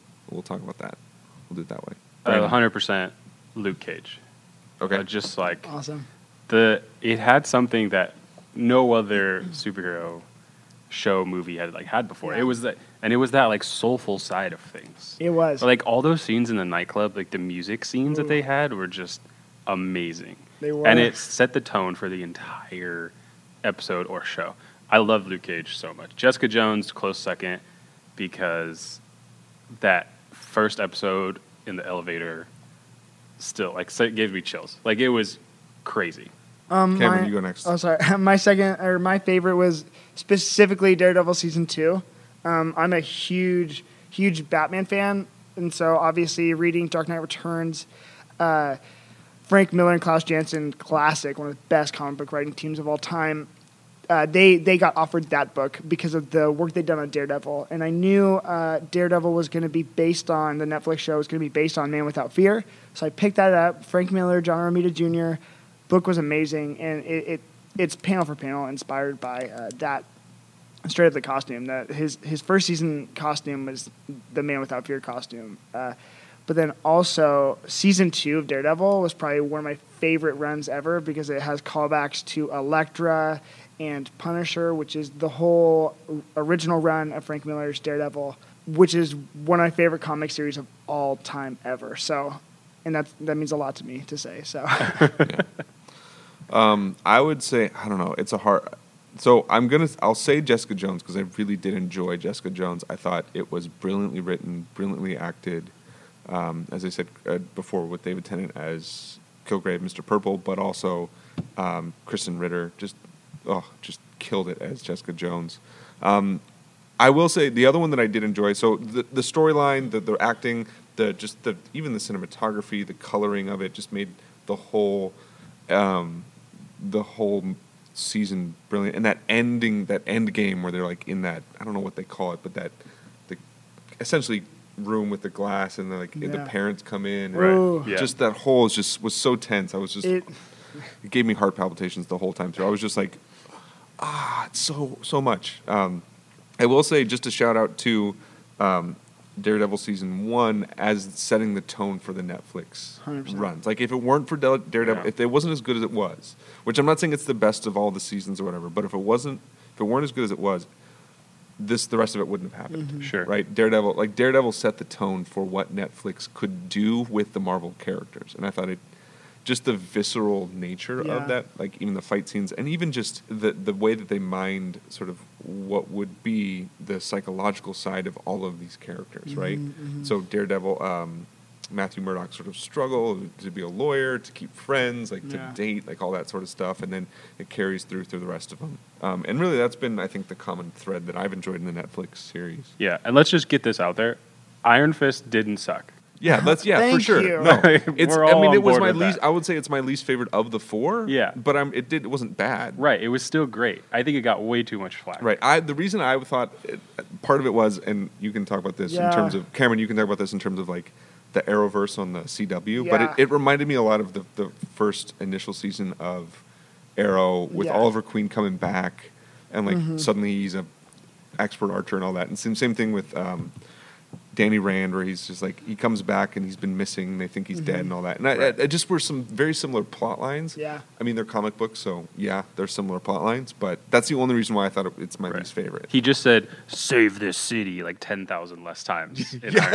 Otherwise, same show. It was more just like, get my parents' company back. That's what Danny Rand was interested in. City. Oh my gosh, that's so funny. But I mean, so it was. I mean, and again, whatever the controversy of having Asian cultural appropriation or anything like that, we can talk through that. But and the other criticism that I thought was weird was the fight scenes in Iron Fist, the fight scenes. which I did, because they were just different. They're more fluid. They're a little bit more elegant than Daredevil punching his way through Hell's Kitchen. What is it? Oh man, the stair sequences in Daredevil are just ridiculous. But one of my favorite fight scenes in all 4 was the Drunken Master fight in Iron Fist. Was just, I thought it was brilliant. 100%. Or the Punisher jail fight. Oh my gosh! Have you seen that yet? Gruesome. No. Oh, I don't think I've seen the jail one. Dude, that was season so 2 gnarly. of Daredevil is amazing. No, I haven't finished it yet. For me, literally, out of any of those shows, that is the peak. But also just because it's Frank Miller. And can we just, before we get into the Defenders, we're all super excited for the Punisher series with John Bernthal, right? Gosh. Yeah. Okay, good. Blessings. All right. 100%. Well, for Iron Fist, foundationally, I think that show is kind of set up at a loss because of the race issues. And Josh, our sound guy, has just done. He read the Immortal Iron Fist run by Ed Brubaker, and I haven't read it yet, but he says it's interesting because so many people, and I'm all for diversity in the universes, like Zendaya becoming Mary Jane Watson. I had a narrative in my head back and forth, and I ended up being for it because I think that's just so cool. But the whole theme of Iron Fist that Josh says is the white man trying to insert himself into the yellow narrative and being cast as an outsider, which is a unique plot point. Right. And so when fans are getting all upset and because they didn't use this opportunity to cast an Asian actor, it's like, come on. Well, and I thought that it was interesting that I don't know if this is in the original run of of the setup of the character, but there was some underlying, not subtle, but an undertone of the fact that Danny Rand came into this monastery and stole the Iron Fist from what could have been the rightful, whoever heir to it, whatever it was. he was an outsider who came in and kind of stole that from this culture and then left. I mean, this was really this was one of the major themes. Is like he left Kunlun. Sorry. I was playing. I was playing Mortal Kombat. I was playing Mortal Kombat, and it's one of the characters is, I think, something like that. Kung Lao. Anyway, but yeah, so he left to go back and, like, basically, as we talked about, try to get his parents' company back. And it's like, dude, you were supposed to defend this place. Like, this is a really important place in our world, and you just left because you were some, essentially spoiled rich kid. Yeah. And, like, thought you could. So it's like, come on, man. Yeah, like, cool. So I think there was some of that addressed in the series. But I guess going back to the Iron Fist or Arrow comparison, yeah, and I'd even point back to you, Keith, because the whole narrative of a hero going off on his quest to discover who he is and then coming back home to realize it's not how he left it. That's the Odyssey. And well, yeah, I mean, this is for sure. I mean, this is why when we think about plots in comics, you can't get too upset if they repeat, because essentially they are all. And this is going to be Keith nerding out for a minute. Yeah. They're all archetypes. They're all hero's quest archetypes. It's about someone, like you said, going out. They're on a quest. They have a helper. They have an obstacle. It's very, very standard storytelling. Yeah. The point, I from what I've always felt with comics, is less about the originality of the storyline, the plot, and more about the characters themselves. Because the characters are unique, right? You look through history, you have the old, like, demigods and all but none of them could, like, shoot lasers out of their eyes. So it's like, there are some unique features that they're trying to explore, and, like, what would this be to be a human who does have the immortal Iron Fist and has to deal with that responsibility? Or, I mean, going back to the classic Spider-Man line, with great power comes great responsibility. So how do you deal with that? You are literally, again, not to go on this, but you are literally a Superman, right? Yeah. So, like, what do you do with that? 100%. And I think that's what, it's less the plot. I will just say that, I mean, what I said, that was just why it was the least of the four series, but I mean, all of them have elements of that idea of the overcoming the obstacle and 100%. Trying to become the hero. So. And but going back to the Arrow, the only objection I really have to the Netflix, and I'll probably get chewed out for this, series is that I think they take too long to get to the point. They're 13 episode seasons, and and I'm a major fan of, like, make it 9 episodes. Yeah, they could all be 10. And they for sure. Yeah. But because they take so long, and a lot of people object to the CW Arrow shows because of this factor, but I love that they do those filler episodes where they fight King Shark. And it takes them longer to get to the end game of Flash and Savitar and Arrow and Prometheus. But half the fun of those series in themselves is the fact that, oh my gosh, Arrow just met the Dark Archer, Merlin, or him and Huntress just had a thing. And for me, just to see those characters come to life is half the fun. And you almost sacrifice that on the Netflix shows, which is pursuing the one Purple Man or the one. Yeah. Well, and they're much more, I would say the Netflix ones are much more traditional, like, cinematic storylines. Yeah. Whereas the Arrowverse is much more TV driven, like that old Batman, like 100%. It's like the bad guy of the week or the monster of the week. Like it's more of that, where, like, you can have one-off episodes and it doesn't hurt the overall storyline. But when you have, like, they don't know if they were going to do or a second Daredevil or whatever, or if you're building up to the Defenders, then you. Yeah, I agree with you though. Like 13 episodes is too long. You just make it 10. Get the story out and then set up the next thing. Yeah, and if they didn't have those fillers, then it's just which fast guy is Flash fighting today, right? It's like every season is. By the grace of God, that's not going to be the case with the new season. Right, and so kind of leading up to, I have my concerns about the Defenders, right? Because I mean, these big casts, these amazing casts, kind of coming and sharing one space makes me a little nervous. I mean, we saw how Suicide Squad turned out. Oh my god! And I know that this is different because they all kind of have their own separate introductions, and you can kind of hit the ground running.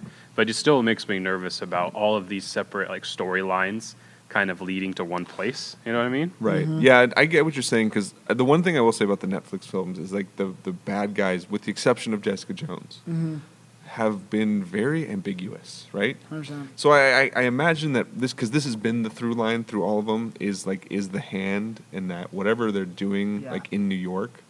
But for me, what I've enjoyed is, because this is the problem that's plaguing the Marvel movies. It's going to come up as soon as, like, once you're done with Thanos, who's next, right? Oh my gosh. So it's like keeping it small and keeping it character driven in the Netflix shows. I think if they can do that, because each of the characters have shown up in at least one other series.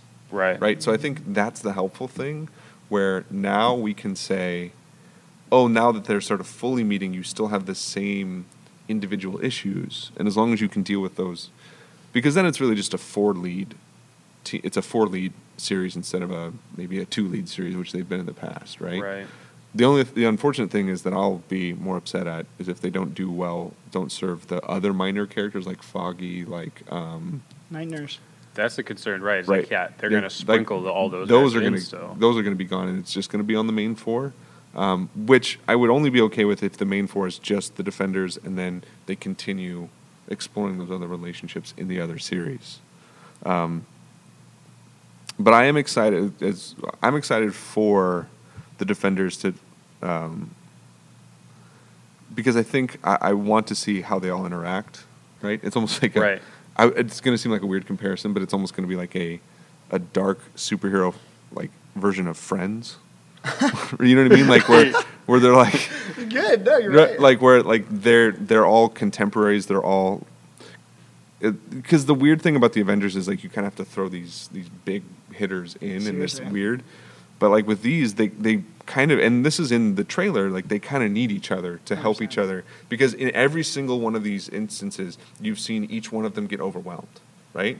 Whereas like you kind of saw Iron Man get overwhelmed for half a second, Captain America, Thor, Hulk, but like when they came together, when they fought together, it wasn't as much a collaboration. It's like, everybody, you go there, you go there, you go there, where it's like in the fight scene that you see in the trailer for the Defenders, you know, Luke Cage has to protect, you know, like Luke Cage is in the forefront, Jessica Jones is throwing people around, Daredevil has to like kind of keep himself oriented to the fight, and you know, it's like, and then Iron Fist can't just run off and do whatever he wants. Like they have to learn to fight together, because they're more human heroes. 100%. And the budget makes them a little more human too. Yeah, right? exactly. Of course. Cameron, yeah. What are you excited for with the Defenders? Number one, like, it's always cool to see your heroes team up, and I really love the universe that they've set up, and I love the hand. Actually, one of the biggest points I'm really most excited for is what you're saying about the minor characters teaming up, because how cool is it? Because it's all about the resurrection of Elektra too. Right. How cool is it going to be to see Jessica Jones talk to Elektra and fight the hand when she's so powerful, and then you have Luke Cage who's coming in to a ninja movie where he's like, what am I going to do with myself, you know? And the Iron Fist thing with the hand has been set up really nicely too. Right. So it's going to be really cool to see Finn Jones get really personal with who he's fighting. Yeah. So that's probably one of the big ones. But even with the Defenders, I think it's going to be really interesting too to see this take, because I was looking it up earlier, and the original Defenders team is Hulk, Doctor Strange, Namor, and Silver Surfer. Yeah. And that's Roy Thomas in 1971. So it's going to be really crazy to see this new team, because the only comic iteration I've seen them in is the one that they've made recently to complement the TV show. Right. Those are two like very different specialties for those groups. Yeah. Right? Well, and I'm actually the one thing I've appreciated with the Netflix films, the Netflix series, is that they are still connected to the cinematic universe, and you see the aftermath 100%.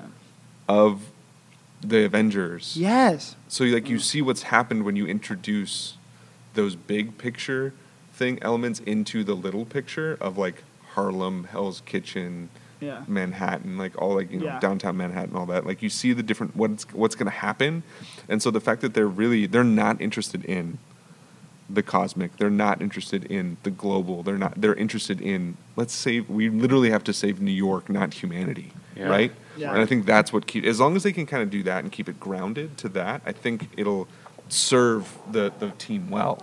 Yeah. Also, a major one that you just got me thinking about with the side characters being introduced is we're gonna see Misty Knight and I'm forgetting Iron Fist's girlfriend. They're gonna be the Daughters of the Dragon. Daughter of the Dragon. Yeah. Yeah, both of them, because you have the Heroes for Hire, but then also they're Colleen Wing. Colleen Wing, thank you so much. You're gonna see them interact, and at the end of Luke Cage, you see Misty Knight go and she sees a flyer for Colleen Wing karate training, and so obviously then we see that theme echoed in Iron Fist, and so to see those two interact, and contextually wise as a fan, going in to see that is going to be so cool to see them interact. And also, I want to say Night Nurse. Is that her name? Yeah. She's been in all of them too. Like Claire. Rosario Well, Dawson's, that's her. Yeah. Rosario Dawson's character, has been through it. So that's interesting to see how they're all going to interact. So. Yeah, obviously I'm excited for all those things and all these storylines coming together, but I'm really excited to see Sigourney Weaver as the villain. Really? That's going to take me back, right, to Alien days and stuff. I'm really excited to see how badass she is. Yeah, she's such a cool pick too. She's a strong woman, villain, which is obvious. Even thinking now, that's not something we see. And I'm glad that they're using her in a TV in the small screen versions, because they've had a lot, and it's great. Kate Blanchett and a lot of other really great female actors have come into the Marvel Cinematic Universe. 100%. So I'm glad they're going to use a pretty heavy hitter in the smaller screens to try to reach more audiences and all that. Awesome. So this Friday. Yeah, Friday. So we'll probably at some point in a future episode at least talk about what we thought about it. We'll give you a week or two before we spoil it all. Right. All right, so that was Off the Page. Up next, we're going to be coming into our Top 5 segment.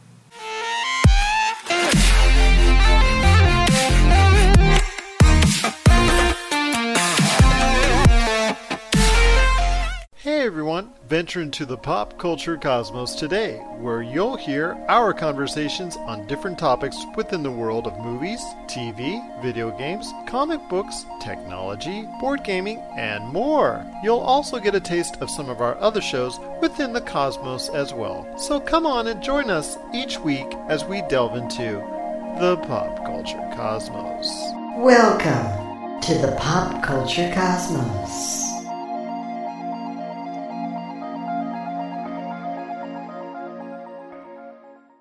All right, so we'll kind of close things out with a little bit of discussion and opinions. So this week we're going to do my top 5 superhero shows. And basically I'm just going to give my opinions and watch Cameron get triggered on the other side of the table. So let's get started with my number 5, which is Gotham. Oh my gosh. God awful. Are we waiting for you to finish before Cam jumps in? No, yeah. Go ahead, chime in on, do you think Gotham should be higher or lower? Cam, you're up. I haven't seen Gotham, so I don't know. I before I even respond, I want to hear why it's your favorite and maybe later object. Honestly, I put it as 5 because I figured you'd have a big opinion about it. Literally, I read a quote, and I think this quote sums up Gotham perfectly. It is, they don't know whether it's the Christopher Nolan Dark Knight universe or the Joel Schumacher Batmans, because it is a healthy medium between the two, and they've veered so far off the comics that I just can't even. Okay. All right. Can't even. Number 4 is Young Justice. Oh, I should have put that on my list. Great. Oh, season 3. Are they coming out with the season 3? Yeah, right? yeah. It's going to be Young Justice Outsiders, which is so cool. Is it the best animated series out there? No. What is it? What's the best animated series? Superhero? Batman the animated series. Bruce Timm, Paul Dini. It is everything. Is it the best current animated series? Oh, best one coming out right now? Absolutely. Yes. And the voice actors they have, voice talents, and what they've done with the characters is so amazing. I love that show. Okay, great. Number 3 for me is The Flash. Great, I love that show. It's like my favorite show to watch weekly, so you're good. Okay. Second is Jessica Jones. Jessica Jones is my favorite, but I love her. I love what she's done in The Defenders and stuff, but that show was because the 13-episode seasons and just kind of how long they build up the suspense. It was just when she snapped Kilgrave's neck, I literally said thank God, this is over. I had to convince myself to watch the last 30 minutes of that show because I just couldn't. I was I'm over this. Yeah, it's it's about the complete opposite you could be of The Flash, which is like the 100%. most upbeat like show that I watch probably, and then going to killing your family in an elevator. And then number one we touched about is Luke Cage for me. Oh yeah, that's my favorite. That one dragged on, and the only objection I have to Luke Cage, and I love the show. I think episode 3 was probably like my favorite episode of that entire Netflix TV series when it ends with Cottonmouth freaking blowing up the restaurant he's in. I just thought that was amazing. But the fact that they built so far up to Cottonmouth and like this guy's huge, then they kill him off mid-season, and they have who's the final villain in that show? So it's the S. Diamondback? Diamondback, you're right. Yeah.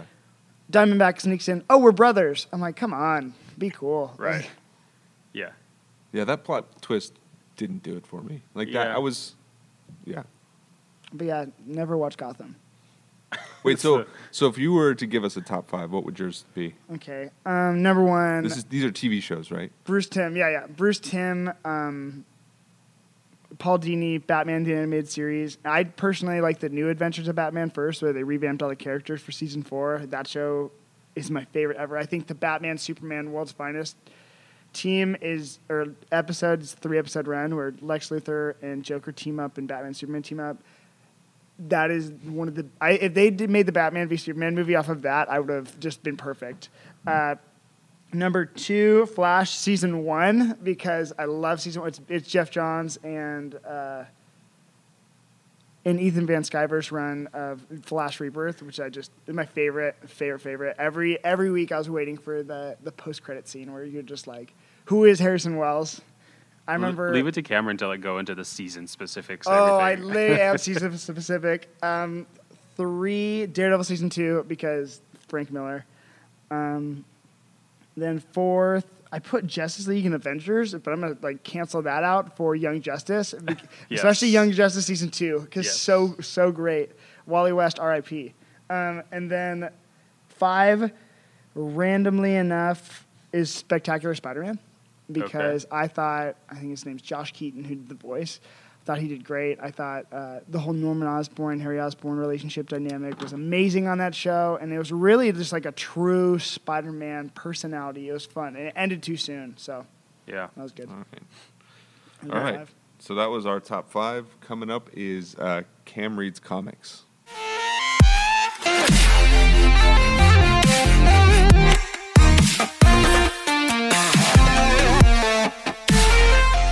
This section is called Cameron Reads Comics, and actually it's titled after my hashtag on Instagram. So if you want to check out what I'm up to and what comic-related things I'm doing, open up hashtag Cameron Reads Comics. This section is some recommended reading for you, maybe based on what we've talked about on the podcast, and really some titles that just get me fired up. So this podcast's recommended reading, or Cam Reads Comics, is Daredevil by Frank Miller and Klaus Janson.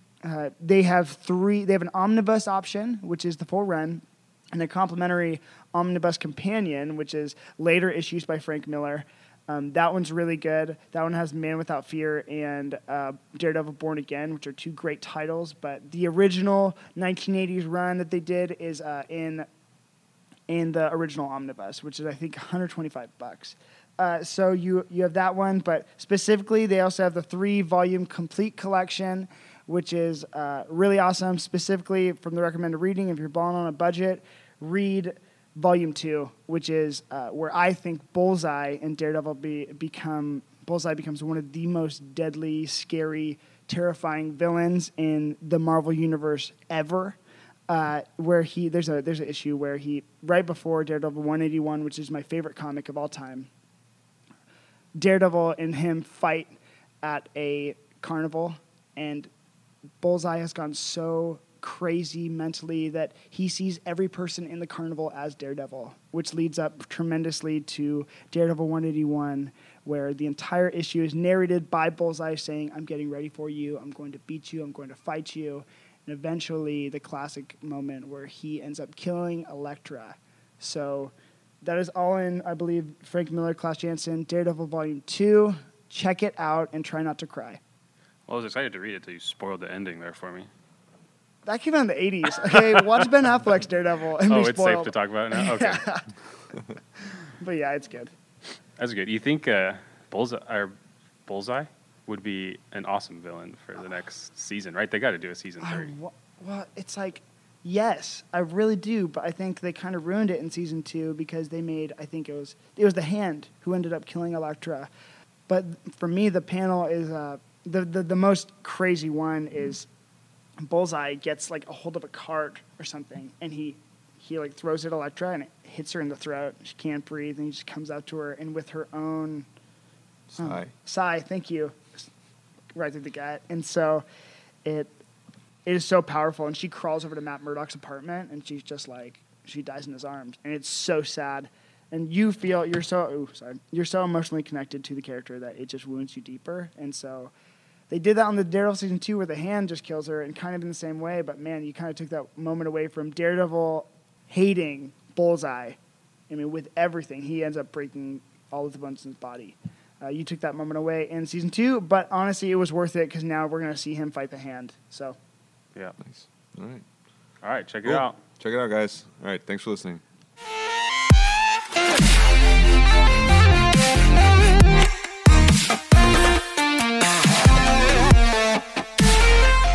Well, guys, since we are a new podcast, if you like what you heard, please give us those 5-star reviews. We really appreciate it.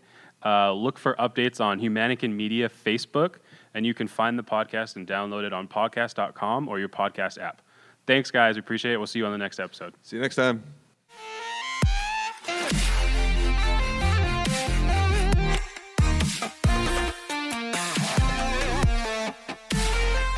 That to us people that can feel things, it hurts.